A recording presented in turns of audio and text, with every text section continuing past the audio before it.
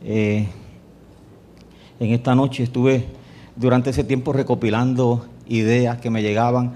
Algunas me llegaban de día, otras me llegaban a veces a la 1 de la mañana, a las 4 de la mañana. Y como tengo el teléfono al lado, fácil, lo agarro y ahí en notas escribo la idea y la dejo ahí al otro día. Y al poco tiempo de estar escribiendo, comencé a ser confrontado por la misma palabra, con lo que yo pienso que es una palabra para nosotros, para todos nosotros como iglesia.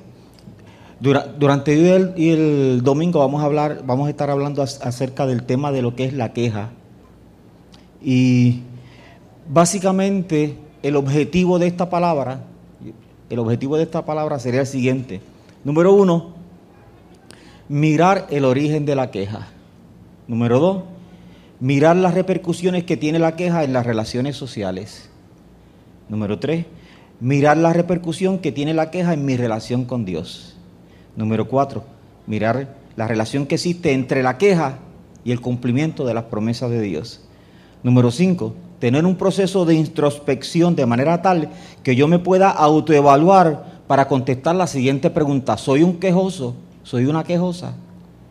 Número 6, animarte y retarte a sacar la queja de tu vida y comenzar un plan de 24 horas sin quejarte. ¿Por qué 24 horas sin quejarte? Bien sencillo, te voy a decir por qué. Es el principio de la Biblia. Toda conducta que se pueda sostener durante 24 horas se puede perpetuar. Sencillo, ¿verdad que sí? Toda conducta que yo la pueda sostener durante 24 horas, yo lo puedo perpetuar en mi vida.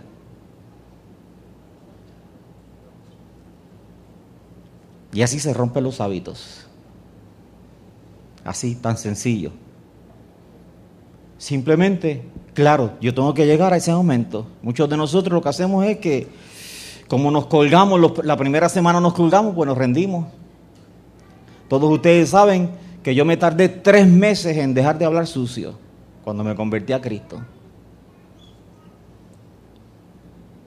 17 años.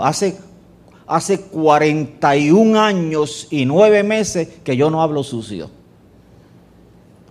En este mes cumplí 42 años de cristiano. Estuve 3 meses hablando sucio. Estuve 3 meses golpeándome la boca, porque eso fue un pacto que hice con Dios cuando me convertí y hablé sucio.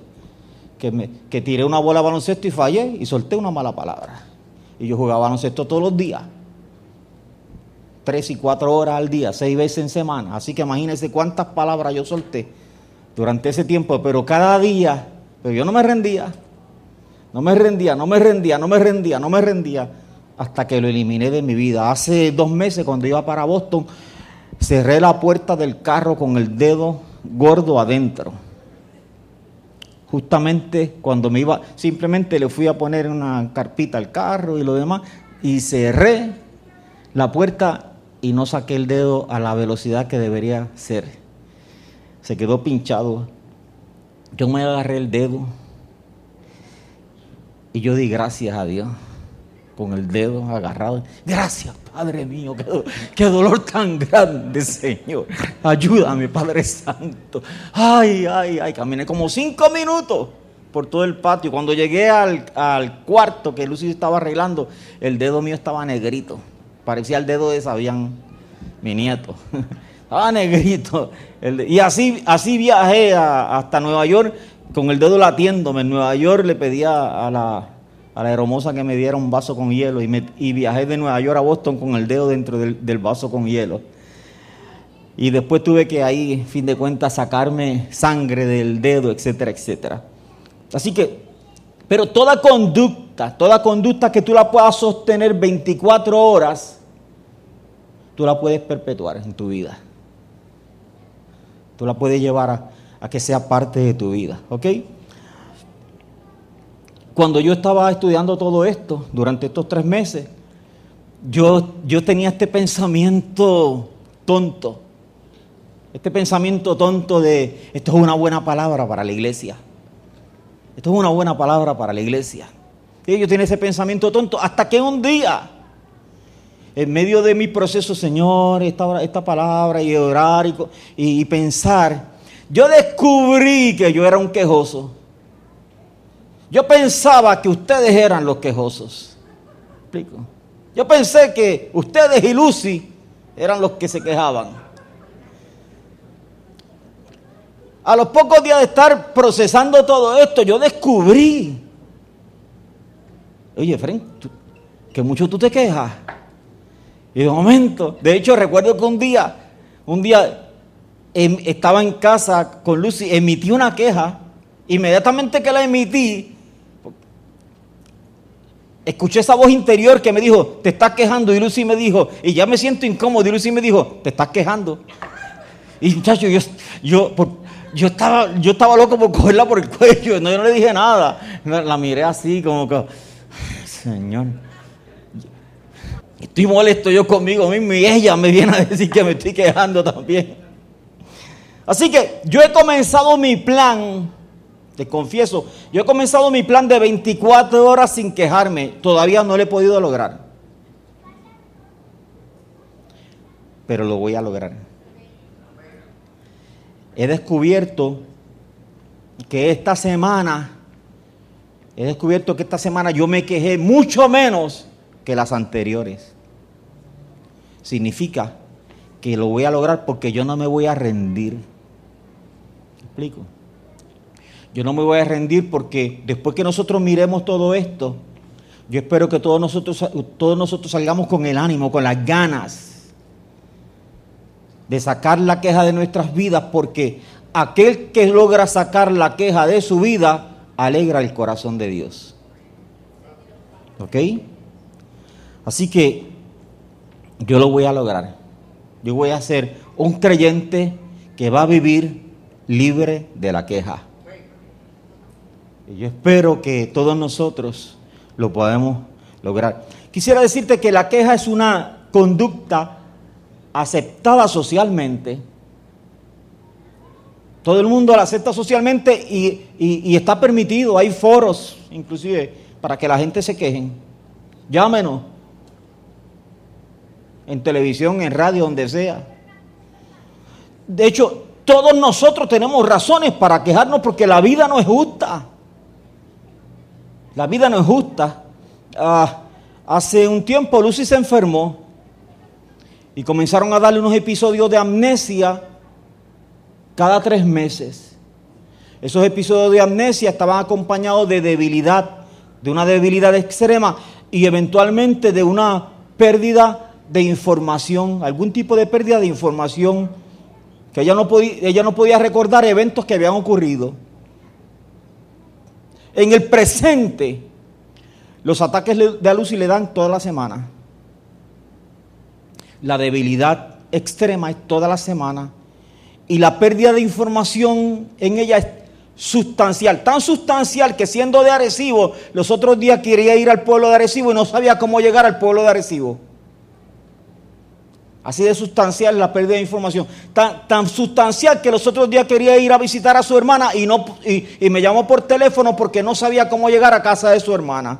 Tan sustancial que nosotros vivimos aquí y a 2 minutos de aquí vive Barbie y no sabe cómo llegar a la casa de Barbie. Un lugar donde ha ido en tantas ocasiones. No solamente eso. Tuvo que renunciar a un trabajo donde generaba $40,000 al año y ahora le mandan una pensión de $9,000. $31,000, o sea, $2,600 mensuales son los ingresos que dejamos de recibir nosotros como familia. Y no me estoy quejando, no es una información. Yo simplemente estoy explicando que todos nosotros, seres humanos, tenemos razones para quejarnos. Si alguien quiere encontrar razones para quejarse, todas las tenemos. Todos ustedes pueden pasar por aquí, por el micrófono y decir, yo tengo una razón que es válida. Humanamente es válida, socialmente es válida, es razonable.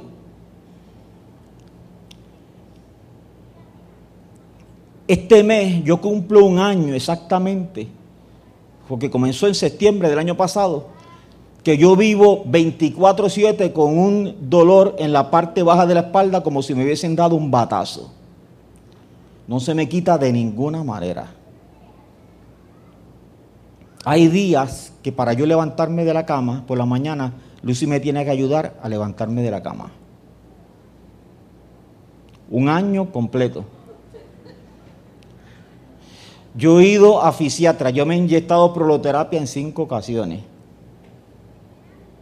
$100 cada vez que me inyecto. Yo he cogido 15 terapias físicas, me han dado acupuntura.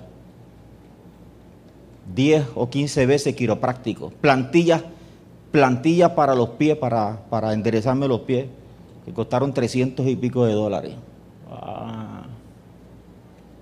He orado, como usted no tiene idea. He puesto gente a orar, como usted no tiene idea. He tomado antiinflamatorios, me he puesto medicamentos, he tomado medicamentos naturales. En este año he gastado aproximadamente $2,000 en tratamientos para la espalda. Comencé a hacer ejercicio para fortalecer la espalda baja. Desde que comencé a hacer ejercicio comencé hace 2, 3 semanas, ha bajado la intensidad de la molestia, ha bajado. Todos nosotros tenemos razones para quejarnos. Las horas en un avión son interminables. Porque cuando yo me siento en un avión cuando viajo en un avión, en esta época que estoy viajando como 7, 8 veces al año, y que no necesariamente un viaje es móntate de aquí y ve allí, es móntate de aquí, va a una ciudad, de ahí te cambias de avión, espera tanto tiempo sentado en sillas bien incómodas. Ya los aeropuertos no tienen las sillas chéveres de antes, no, ahora las hacen para que para que sea un infierno sentarte allí, y entonces te montes en otro avión y sigas para otro sitio.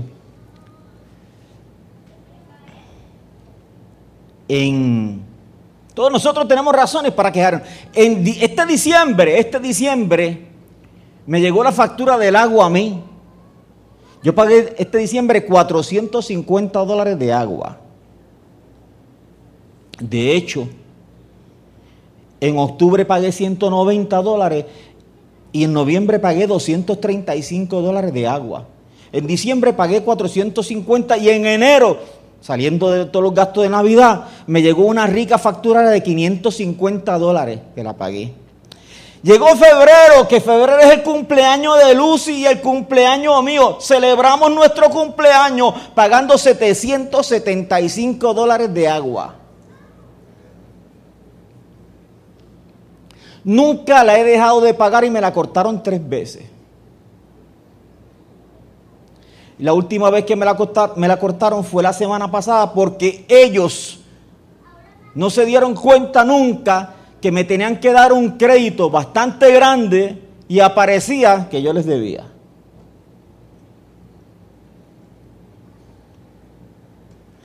No les he dicho que durante 10 meses pagué $3,200 de agua. Todos nosotros tenemos razones para quejarnos. Los otros días llamé a un médico porque tenía una cita, era por cita. Llamé a un médico me atendió una persona, una fémina, y le dije, ¿por qué número van? Discúlpame. Y me dijo, van por el 4, como tú eres el 7, ya mismo. Y yo dije, van por el 4, yo soy el 7, en lo que yo arranco se va el 5, muchachos. Me siento allí, llegar y pasan el 6. Y yo me senté, llegué allí y me senté. Y pasó otra persona y yo dije, bueno, si no habían pasado el 5, ese es el 5. El próximo es el 6. Y si lo habían pasado, ese es el 6. Y el 7 soy yo. Y pasó esa persona y yo estoy esperando, y pasó otra persona. Y yo dije, bueno, ya pasaron 2 sin remedio. Era el 4, 5, 6, el próximo soy yo. Pasaron otra persona. Y pasaron otra persona. Y yo digo, yo no puedo ser tan bruto, mi matemática no es tan mala. Y pasaron otra persona. Y ya yo me estoy incomodando. Yo digo, esta vieja bruja, Dios mío, que me llamó y me dijo que yo era el 7 y esta vieja me engañó, Dios mío, ¿qué es esto? ¡Fui el último! El último, 2 horas y media. O sea, para atender 2 personas. Y el promedio de atender personas de ese doctor es 10 minutos. Y mientras yo estoy pensando, esa condena vieja bruja, Dios mío, Señor. Y estoy pensando en quejarme, recordé que esa mañana bien temprano, yo dije, Señor, yo declaro que hoy va a ser un día extraordinario. Yo declaro que yo voy a ver el favor tuyo en este día de una forma tan buena. Recordé que por la mañana fui a la autoridad de acueductos a trabajar a mi problema, que me habían cortado el agua. Y cuando llegué allí había como 50 personas y una persona que me vio allí que trabajaba, Dios le tocó el corazón y me dio yo le dije, discúlpame, con este turno que tú me das, ¿qué hago con toda esa gente que está aquí? Me voy y vengo en 3 horas. Y me dice, no, yo te di un turno prioritario, te van a llamar rápido. Ay, gloria a Dios, favor de Dios. Me dio un turno. Y fue así. Había como 50 personas y como el quinto me llamaron a mí.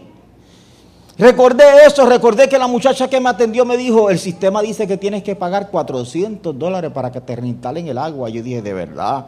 Y me dice, déjame ver que, si es que tú nunca te han trabajado un crédito que tienes aquí, déjame ver, porque eso no me toca a mí, déjame ver si yo puedo trabajarlo y la supervisora te lo aprueba y yo te ayudo.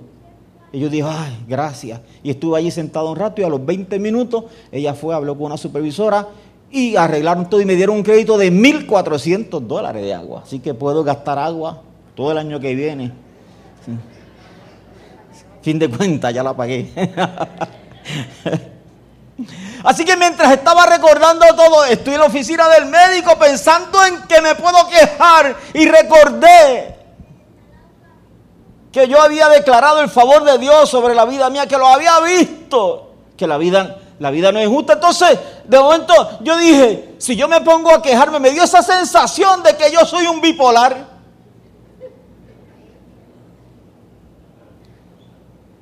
¿No te ha pasado a ti a veces?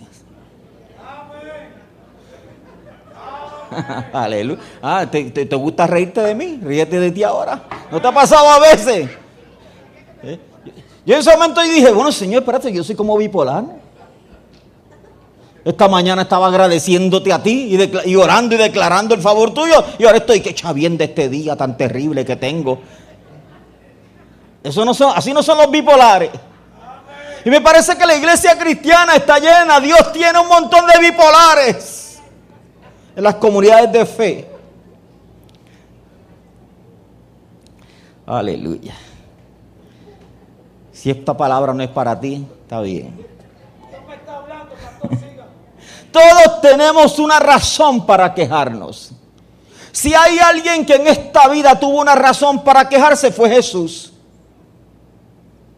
Un tipo santo, un hombre perfecto. Y lo trataron con injusticias. Dijeron mentiras de él. Lo maltrataron.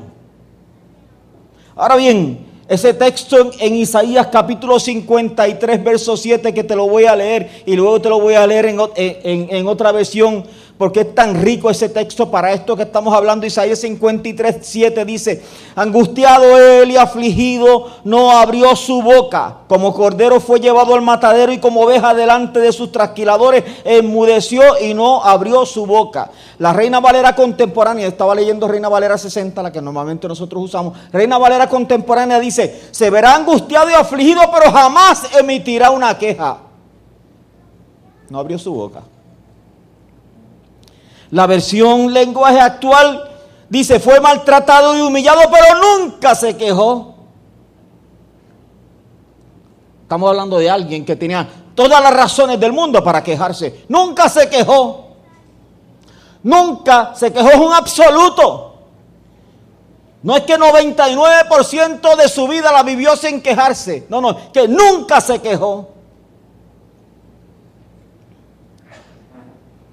Primera de Pedro 2:23, haciendo alusión a la vida de Jesús, dice de la siguiente manera, quien cuando le maldecían no respondía con maldición, cuando padecía no amenazaba, sino encomendaba la causa al que juzga justamente.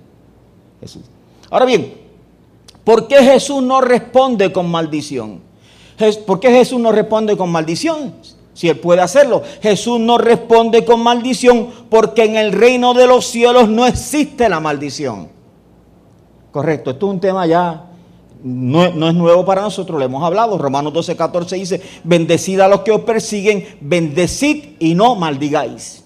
La ley sí permitía la maldición, pero la Biblia dice que la ley era sombra, la ley no era el reino, la ley era sombra del reino.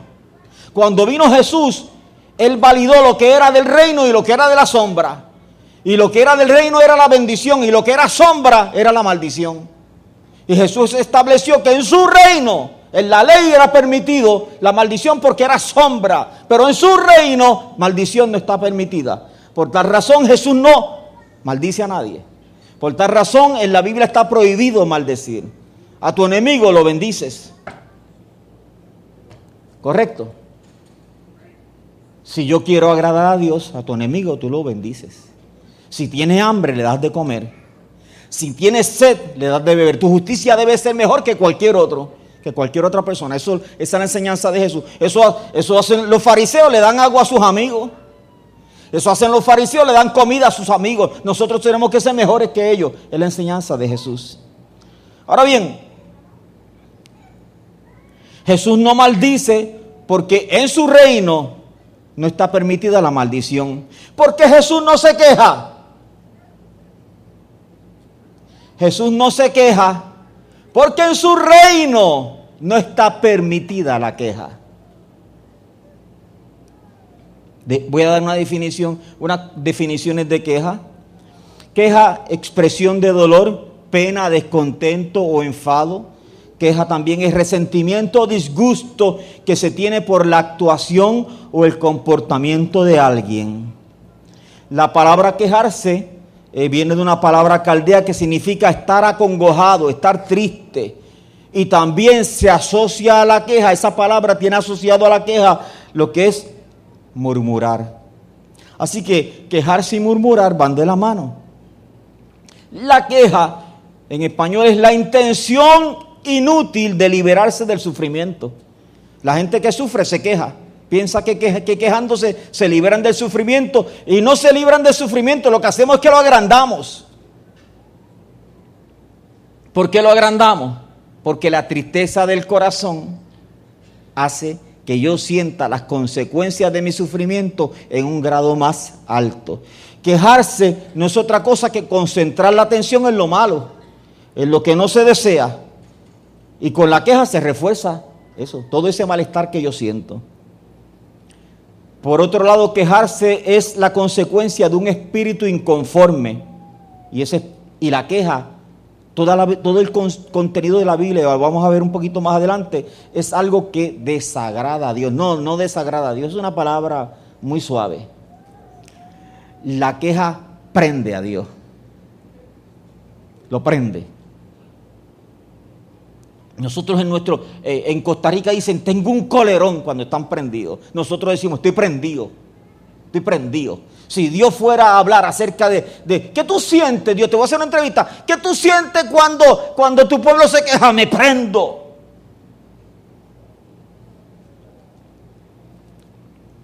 Cuando yo me quejo, es porque yo creo que yo merezco algo mejor que lo que Él me está dando.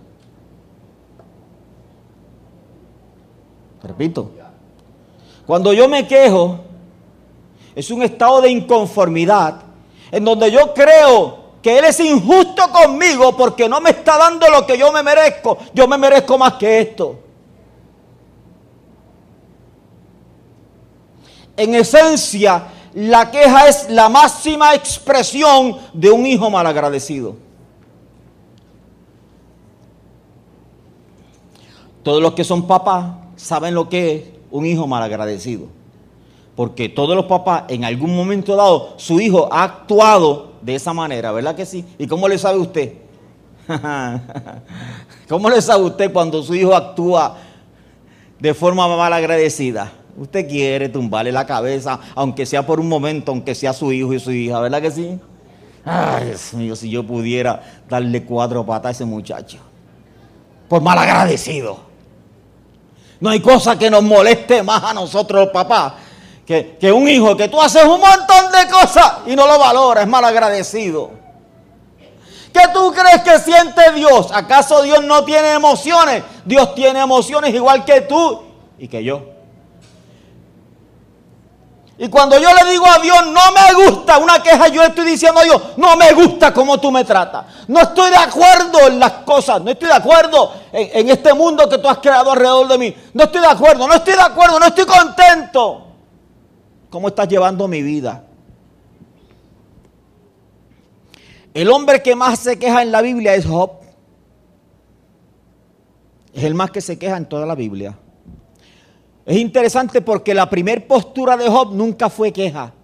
La primer postura de Job cuando perdió fue: Jehová dio, Jehová quitó, sea el nombre de Jehová bendito. Y la mujer que era una diabla, porque hay algunos que tienen mujeres diablas, ¿verdad que sí? La mujer que era una diabla, ¿perdón? No, jamás. Es una aseveración. Eso es data, mi amor, data, pero no es personal, no lo tomes personal para nada. Entonces, el hombre que más se queja en la Biblia es Job. Es el más que se queja en la Biblia. La primera postura de él fue: Jehová dio, Jehová quitó, o sea, el nombre de Jehová bendito. La esposa le decía: quéjate, todavía retienes la integridad, maldice y muérete, hombre. La mujer lo instaba a que se quejara y él no quería quejarse. Le decía: como la mujer es tonta hablas tú, como la mujer es necia hablas tú. Le decía Job a ella. Ahora bien, en el eso es en los primeros capítulos, pero en el capítulo 3 del libro de Job, después de esto abrió Job su boca y maldijo su día. Y de ahí en adelante, tú lees todos los capítulos y todo lo que hizo Job fue quejarse. ¿De dónde nacía la queja de Job? La queja de Job nacía de que él le decía a Dios: yo no merezco esto que tú me das. Yo quisiera que tú tuvieras ojos de carne. Yo quisiera verte cara a cara. Yo te voy a preguntar y tú me tienes que contestar por qué razón tú me tienes a mí aquí. Yo soy mejor que esto. ¿De dónde nace la queja? Nace de nuestra inconformidad, de que no estamos de acuerdo cómo Dios está guiando mi vida.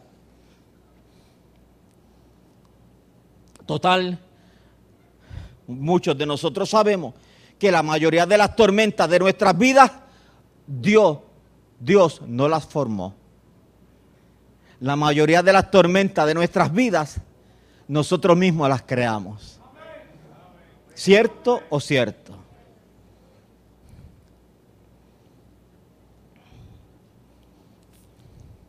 Voy a hacer un paréntesis aquí para decir que mientras estaba estudiando encontré que hay una queja que la Biblia la valida. Y es la queja que en vez de yo ir donde alguien a hablar, yo voy directamente donde Dios y le digo: Dios, aquí está mi queja, me duele esto. Esa queja, la Biblia lo considera una oración. Y Dios no tiene problema con esa. Dios, me duele aquí. Dios, si tú pudieras quitar esto que estoy viviendo. Dios, me siento que estoy sin fuerza, yo no puedo con esto. Esa que es directamente con Dios, la Biblia la valida. Hay suficiente evidencia en la Biblia de eso. Salmo 64:1, escucha, oh Dios, la voz de mi queja.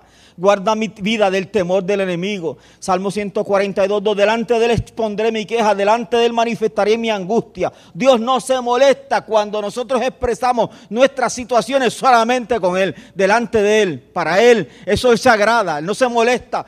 Porque esa es la queja que nace de la convicción profunda de yo saber que Él tiene el poder para cambiar mis circunstancias. Pero no es de esa de la que yo quiero hablar hoy y el próximo domingo. Como dije anteriormente, la queja es una conducta aceptada socialmente y también la iglesia la ha aceptado socialmente. De manera tal que todos los creyentes se quejan, la mayoría de los creyentes se quejan donde quiera. Y nos sentimos bien quejándonos, no hay ningún problema. El único problema es cuando tenemos un hermanito de esos que son, que eso es lo que nos molesta, eso está mal, que muchos se quejan. Cuando son esas personas que tú estás con ellos un rato y ellos están tan, no nos gusta eso. Pero la otra de quejarnos de vez en cuando y de cuando en vez, eso está bien para nosotros. No hemos abierto los ojos para descubrir que aquella está mal, y esa y esta, las de cuando en vez y de vez en cuando, también está mal, porque queja en la Biblia es pecado.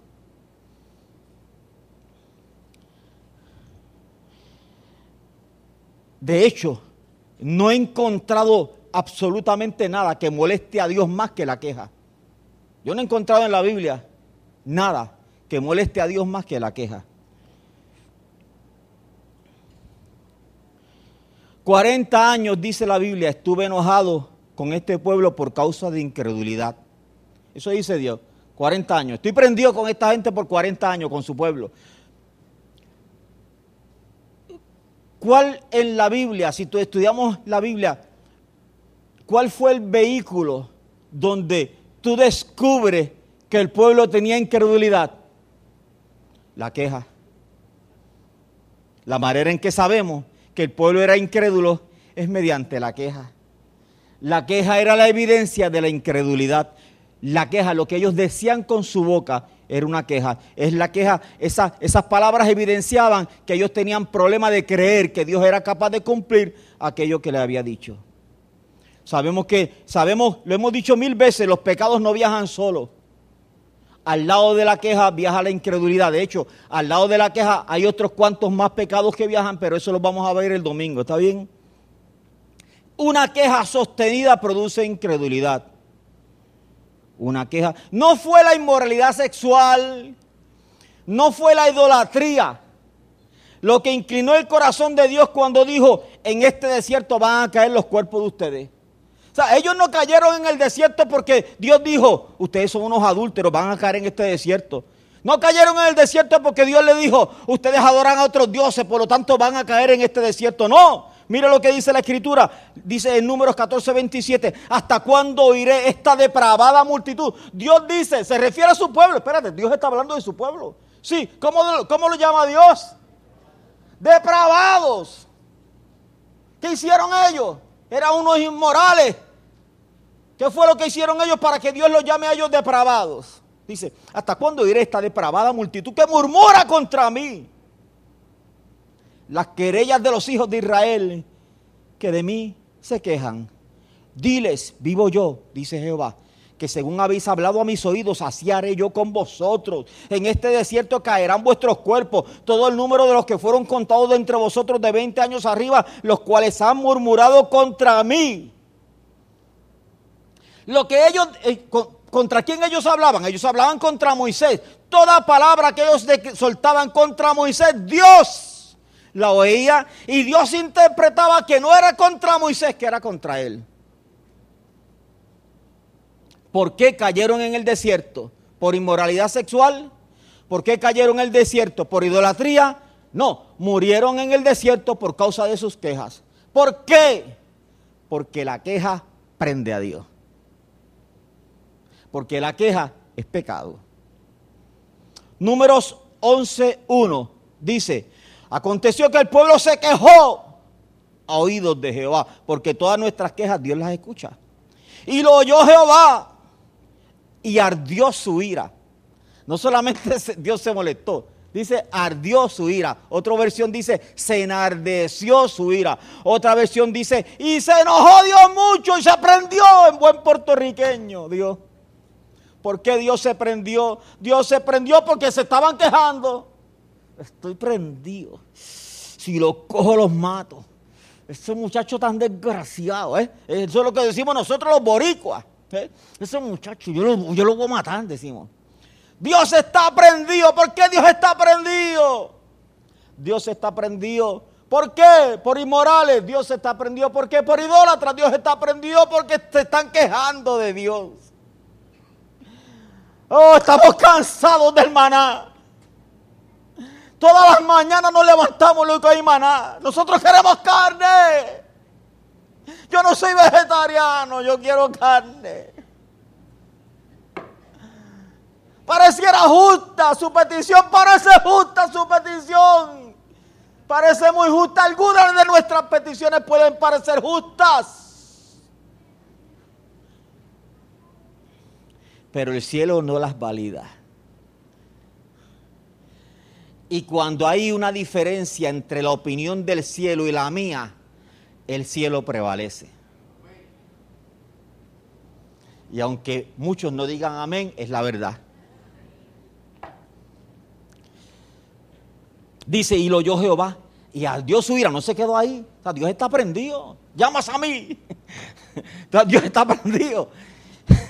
Y dice, y se encendió en ellos fuego de Jehová y consumió uno de los extremos del campamento, donde estaban reunidos el campamento. Uno de los extremos del campamento se prendió en fuego. ¿Y sabe por qué se apagó el fuego? Se apagó el fuego porque ellos fueron donde Moisés y le dijo, clama a Dios que nos va a matar, nos va a quemar a todos nosotros aquí. Y dice la Biblia que Dios clamó y le pidió a Dios, ten misericordia. Y se apagó el fuego. ¿Por qué se prendió el fuego de Dios? Por la queja. Solo por la queja.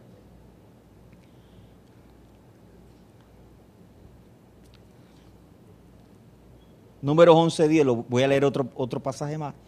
Dice, y oyó Moisés al pueblo que lloraba por su familia. Ahora están, eso a los otros días, o sea, hace 3 días se prendió en fuego. Nos estábamos quejando, se prendió en fuego, nos asustamos. Ora Dios que se apague el fuego. Y Moisés fue y oró, Señor, ten misericordia, apaga ese fuego. Y Dios dijo, ok, por causa tuya lo apago. Pasan 3 días o 4 días, están en la misma otra vez, quejándose. Llorando por su familia, cada uno a la puerta de su tienda. Dice el texto, están llorando. Qué pena nos da a nosotros, ¿verdad? A Dios no le dio ninguna pena, mira lo que dice el texto. A nosotros leemos el texto, ay bendito, qué pena nos da de ellos, bendito, nosotros boricuas. Pero a Dios no le dio Dios no dijo ay bendito. Dice, y la ira de Jehová se encendió otra vez en gran manera. Ahora hasta Moisés estaba de parte del pueblo. ¿También le pareció mal a Moisés? La presión del público, la presión de las masas, la recibió Moisés. Ahora Moisés está diciendo, chicos, tú eres un injusto con ellos. Sí, yo estoy de acuerdo con ellos. Números 14:27. Y Jehová habló a Moisés y a Aarón diciendo, ¿hasta cuándo oiré esta depravada multitud que murmura contra mí? ¿Hasta cuándo? Dios está diciendo en buen español, estoy harto, estoy cansado, no los soporto más, yo no los aguanto, me quiero poner tapones en los oídos, pero como lo sé todo, yo sé todo, yo los escucho aunque me ponga tapones en los oídos, no hay manera que yo deje de escuchar las quejas de ellos, yo no los soporto, ¿cuánto tiempo más? Dios lo llama en estos versos multitud depravada y en otro lo llama multitud perversa. ¿Por qué son depravados y por qué son perversos? Porque se quejan. Lo único que los cualifica a ellos para ser depravados y ser perversos son sus quejas y nada más que sus quejas. Seguimos nuestro viaje por números. El verso 35 dice, yo Jehová he hablado. Así haré a toda esta multitud perversa que se ha juntado contra mí. Esta multitud perversa, multitud depravada. Y cualquiera pensaría que los pecados de inmoralidad fueron tan terribles que es lo que los califican a ellos para ser perversos y depravados. Para nada. Simplemente ellos tenían un hábito. El hábito que ellos tenían era quejarse, del 1 al 5. Ok, dice, luego habló Jehová a Moisés diciendo, habla a los hijos de Israel y toma de ellos una vara para cada casa de los padres de todos los príncipes de ellos, 12 varas conforme a las casas de sus padres, y escribirás el nombre de cada uno sobre su vara. Y escribirás el nombre de Aarón sobre la vara de Leví, porque cada jefe de familia de sus padres tendrá una vara. Y la pondrás en el tabernáculo de reunión delante del testimonio donde yo me manifestaré a vosotros. Y florecerá la vara del varón que yo escoja. Y haré cesar delante de mí las quejas de los hijos de Israel con que murmuran contra vosotros. Me estoy explicando, ¿verdad? ¿Qué es lo que Dios quiere hacer con su pueblo? ¿Hacer qué? Hacer cesar las quejas. ¿Por qué Dios quiere hacer cesar la queja de su pueblo? Porque no la soporta. Dios no la soporta, le molesta, lo llena de ira, se prende, sale fuego de Dios. ¿Por qué razón? Porque se quejan. Capítulo 17, verso 10 dice: y Jehová dijo a Moisés: vuelve la vara de Aarón delante del testimonio, para que se guarde por señal a los hijos rebeldes, y harás cesar sus quejas de delante de mí, para que no mueran. Queja, Dios la está asociando aquí con mortandad. Yo no quiero que mueran. Para eso tú necesitas trabajar con el pueblo. ¿Qué yo necesito que tú hagas con el pueblo? Yo necesito que tú trabajes eliminando la queja del pueblo. Ellos tienen que entender. O sea, la evidencia bíblica es tan abrumadora acerca de lo que significa la queja para Dios. Es pecado. Nosotros la tratamos bien, ligeramente. La iglesia moderna ha aceptado la queja como algo normal. En la Biblia no lo es. La queja entristece a Dios, porque toda queja al final es contra Dios. Y nosotros podemos tener muchos hábitos. Yo me he encontrado con hábitos y con expresiones. ¡Qué chavienda! Al final, ¿qué chavienda que es? Una queja. ¡Ay, qué coraje me da esto! Una queja. Voy en la luz, quiero avanzar, se puso roja, pego freno.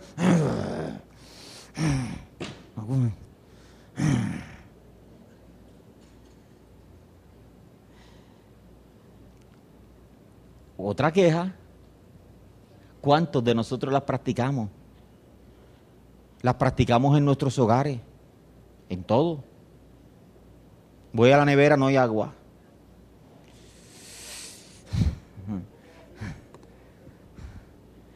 Miro, abro la nevera, el candungo vacío. ¡Qué chavienda! Se ve en el agua y pones en el candungo vacío. Voy a buscar hielo, ¿no? La cuajadera en el freezer y vacía. Nadie la llena en esta casa. ¡Qué demonio!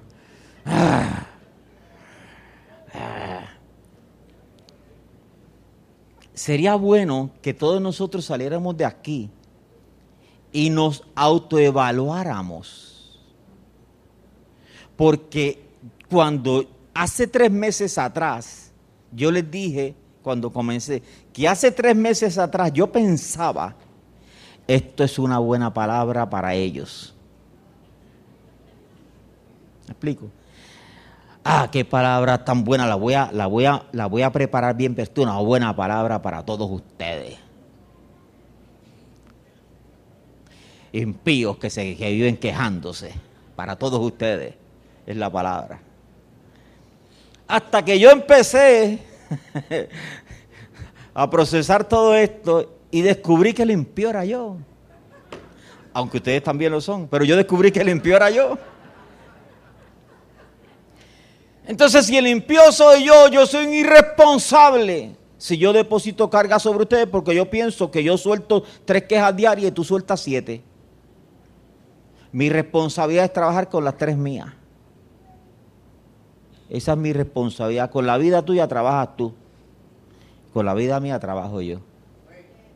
Esa es mi responsabilidad. Así que sería interesante nosotros salir de aquí y, por ejemplo, vas y te acuestas y mañana sábado tú te levantas y trates de llevar un conteo de cuántas veces mañana tú vas caminando y das un puño en un sitio y le das un cantazo al guía del carro cuando ven una luz. Y cuando...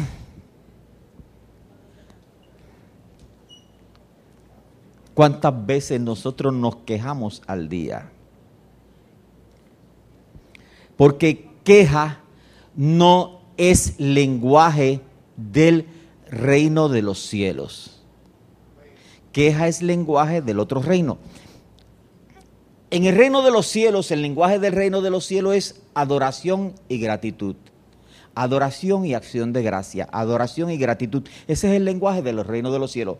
Pero, ¿tú has estado cerca de alguien que se queja un ratito? ¿Cuál es el ambiente? El ambiente en el reino de los cielos es adoración, acción de gracia, adoración y gratitud. ¿Cuál es el ambiente detrás de la queja? Es maldición y ser malagradecido. No son acciones de gracia. Ese es el lenguaje del otro reino. Entonces nosotros somos hijos de Dios, somos del reino de los cielos, que tenemos un hábito nocivo que es del reino de las tinieblas y lo hemos metido a la cañona dentro del reino de los cielos. Y queremos que Dios esté contento con nosotros. Estamos locos. Estamos locos. Si a Dios le molesta la queja porque es un asunto de carácter, no hay gracia que resuelva eso, hermano. No. Estamos en los tiempos de la gracia. No hay gracia porque eso es una ofensa al carácter de Dios. Yo le estoy diciendo, eres un mal padre. Tú eres un mal padre, tú no velas de mí, por mí. Dices que me ama, pero no me amas nada. Son características de un hijo mal agradecido. Y volvemos, todos nosotros tenemos razones para quejarnos, ¿correcto? Razones para quejarnos. Todos nosotros podemos pasar por el micrófono y contar nuestra historia. Nuestra historia, todos tenemos historias tristes. Todos. Yo le puedo, y eso que no les conté de mi operación de la rodilla, que hace un año que no juego baloncesto. No le hablé de nada de eso. Y que el doctor me dijo, a lo mejor nunca más puede volver a jugar. Tampoco le dije eso. Todos nosotros tenemos razones para quejarnos. Pero ninguna de nuestras razones, la Biblia ni el cielo las valida. Ninguna, ni una sola. Es que lo que me hicieron a mí. Si yo voy donde Jesús, Él pudiera decir, y lo que me hicieron a mí. Y algunas de nuestras tormentas, nosotros mismos las hemos creado. Las tormentas de Jesús, Él no las creó. Todo lo que le pasó a Él, le pasó simplemente por amor a ti, por amor a mí, porque dice la Biblia que Él llevó tu maldad y mi maldad en la cruz. Estoy terminando, ¿está bien? Simplemente recopilando.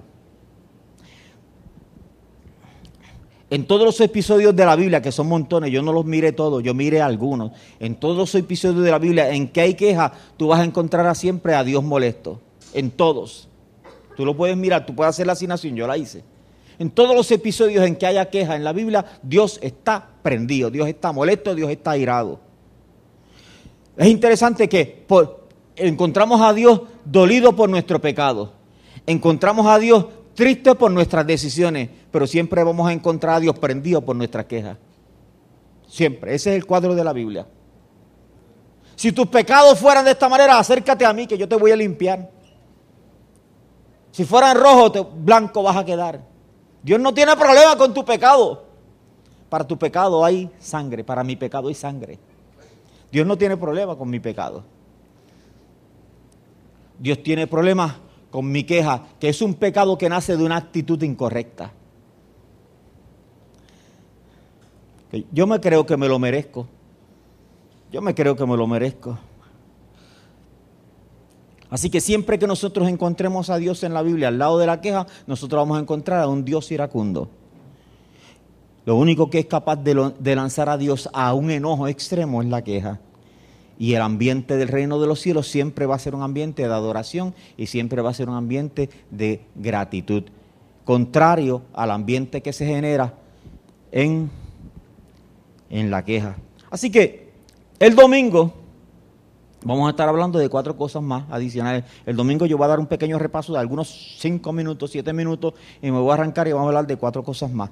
El domingo vamos a hablar acerca de los amigos de la queja.